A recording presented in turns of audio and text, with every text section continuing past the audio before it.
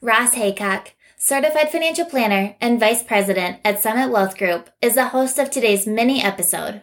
The second H in the 4 H's of financial wisdom has to do with health.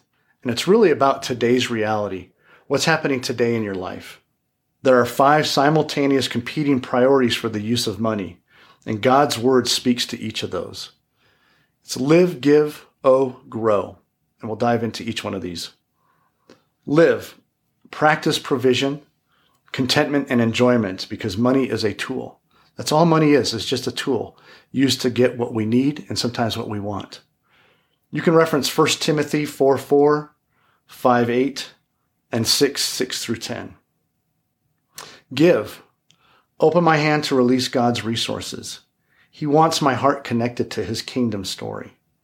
And you can reference Matthew 6:19-24, 2 Corinthians 8:9-11, and Luke 16:13.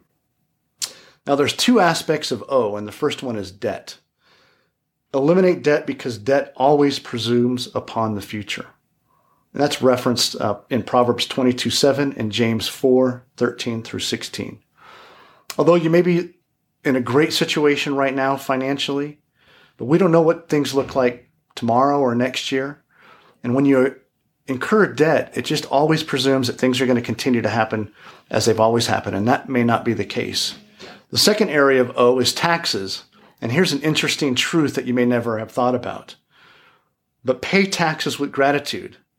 It's a sign or a reflection of God's provision, and that's Matthew 22:17-21. That's something to think about. Finally, grow. Demonstrate financial maturity by giving up today's desires for tomorrow's benefits. If you look at Proverbs 6:6-8, and Luke 14:28-30, those are good references. Now, some things in regards to your current health situation. I have a great tool, a great chart that can help you understand where you're at in each one of these areas: live, give, owe, grow.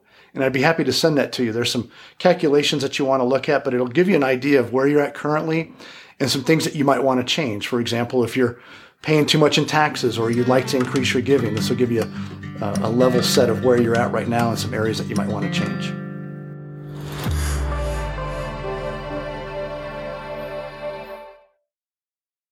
Thanks for listening to a mini episode of the Reach Your Summit podcast by Summit Wealth Group.